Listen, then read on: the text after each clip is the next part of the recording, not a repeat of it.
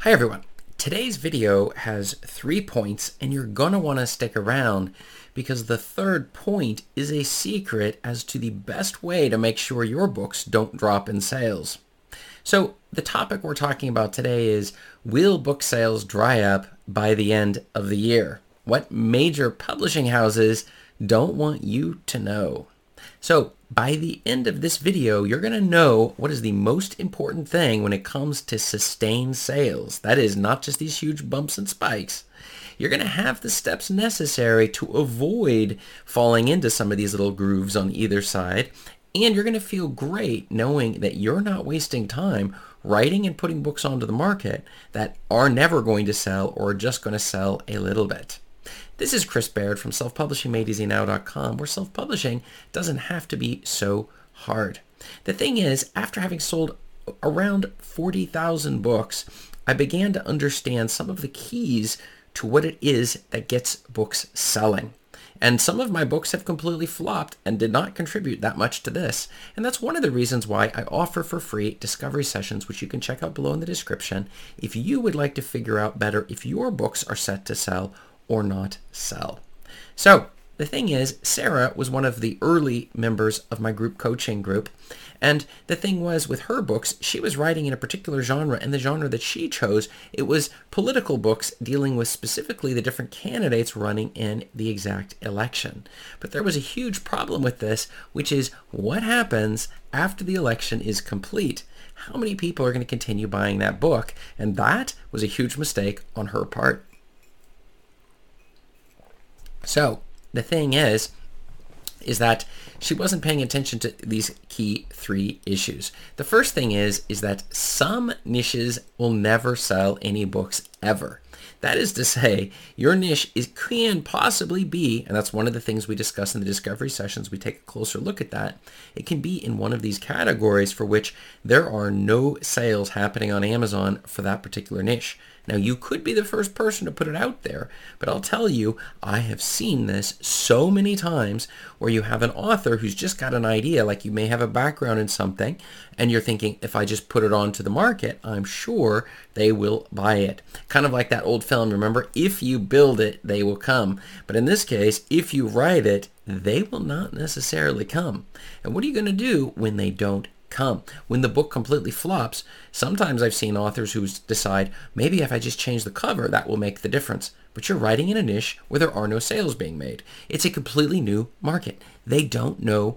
There's just not a bunch of readers there. And often this can be a sign that maybe you're lucky and you hit the jackpot on this market. But I can tell you one thing, if you do manage to get lucky on your very first book, other marketers are going to be watching what happens, and then they will completely flood your market and outcompete you at your own game.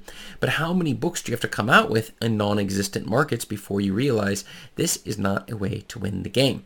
So that's the first key point and very important point. The second thing is, some niches, like I was saying with Sarah, come out in fads or things for which the trends spike up. The classic example is we go to Google Trends and we type in fidget spinner. In 2017, it goes to 100 and then back to 0. So it was at 0 and then 2017 it spikes and then it completely disappears. If you had put a book on the market in 2017, you may have in fact seen some sales off of that fidget spinner book of yours.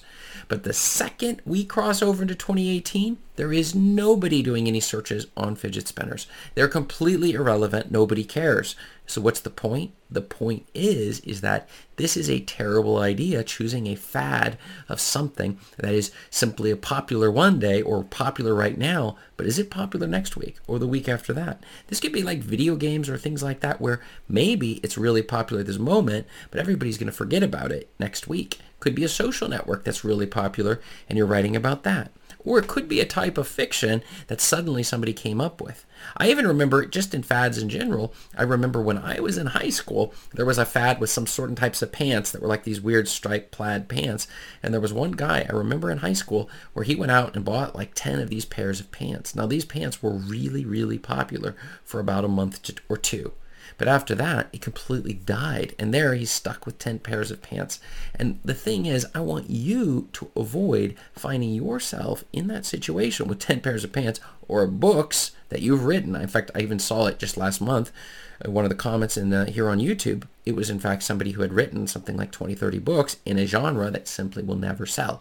So they'd used an awful lot of time. They definitely had expertise. Their covers were even pretty good. Their descriptions were fine. Author's bio was fine. All of the things were optimized, but there was no market. All the books were ranked like in the million or 900,000 ranking. We're looking for the top 100,000, not 900,000 or 100 million. We're looking in the top 100,000 books on all of Amazon. Those are the magic zones we're trying to get our books into. And how would you even know if there's no book selling? But that brings us to our secret point. This is the thing that publishing houses don't want you to know either, and it is the fact that they do not put books on every topic out on the market. Just because you may know something about something, they're not putting it on the market if they don't see there's a market. This is true with like Walmart or any other store. They're not going to sell something unless they already know it's going to sell. They're not just going to take a chance on a product if it's going to cost them a lot. And so they're not going to do it. And this is something you can see. If you look at the major publishing houses, how many books on random subjects are they coming out with? It looks a lot like they're investing their money in books that are similar to books that are already selling, or to authors, people who are influencers. And even then, sometimes, this is amazing, influencers will put books on the market and suddenly see them completely flop because they are putting them into the market that simply doesn't exist. Even though they're an influencer, they try to call their audience and influence them to purchase the book, but the audience is not interested because that type of book is simply something people aren't used to buying in book format. Maybe in a magazine, maybe they like to talk about it, maybe some other format, but not in book format. And this is true with many niches. Don't think for a second that if you write a book on any subject, you're going to be able to get it to sell, because you won't. And many people have tried to do this, and often this is the number one reason. My clients who have books that aren't selling, this is the number one reason. But the secret is you can combine the publish. If you're using Katie Spy in particular, we can take a close look, and you'll find my affiliate link below in the description. We can take the books that are already ranking in particular categories, and we can see we're looking for those books in the top 100,000. And then we look at the publish date for those specific books in your niche. And we want to see if those books were published not yesterday or last month, or even this year per se. We want to see, were they published last year or in the last 5 or 10 years? Some of these books just keep on pounding out sales. That is a fantastic sign.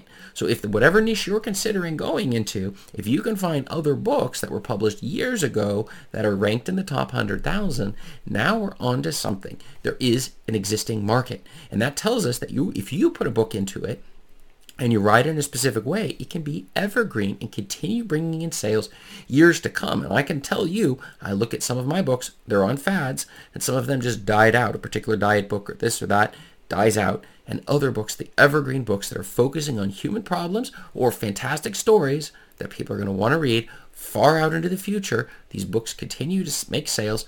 I sleep, I wake up in the morning, and I look at a few more sales that are coming through. Audiobooks, paperbacks, hardbacks, ebooks, just keeps on pounding on through, delivering the sales because there's an audience for those books, and these books are not fads, and they're an evergreen book. And this is something you can learn from the major publishers. They clearly wouldn't want you to do this because then you would be putting books that would directly compete with them. And I can tell you a lot of things they don't optimize when it comes to the books that they put out, whether they're titles or their covers. Sometimes they're terrible, and you can outcompete even major publishing houses. And that's one of the reasons they definitely do not want you as a self-publisher, as an author, to figure this out.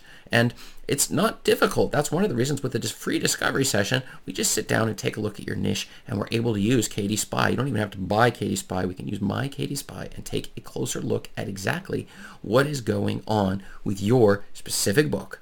So that is one of the most important things to keep in mind. But one of the other things is when you're getting started with Self-Publishing 101, it's like knowing exactly what are the basic steps. And that's the reason why I created this video right here, Self-Publishing 101, everything you need to know. And I'll see you over there.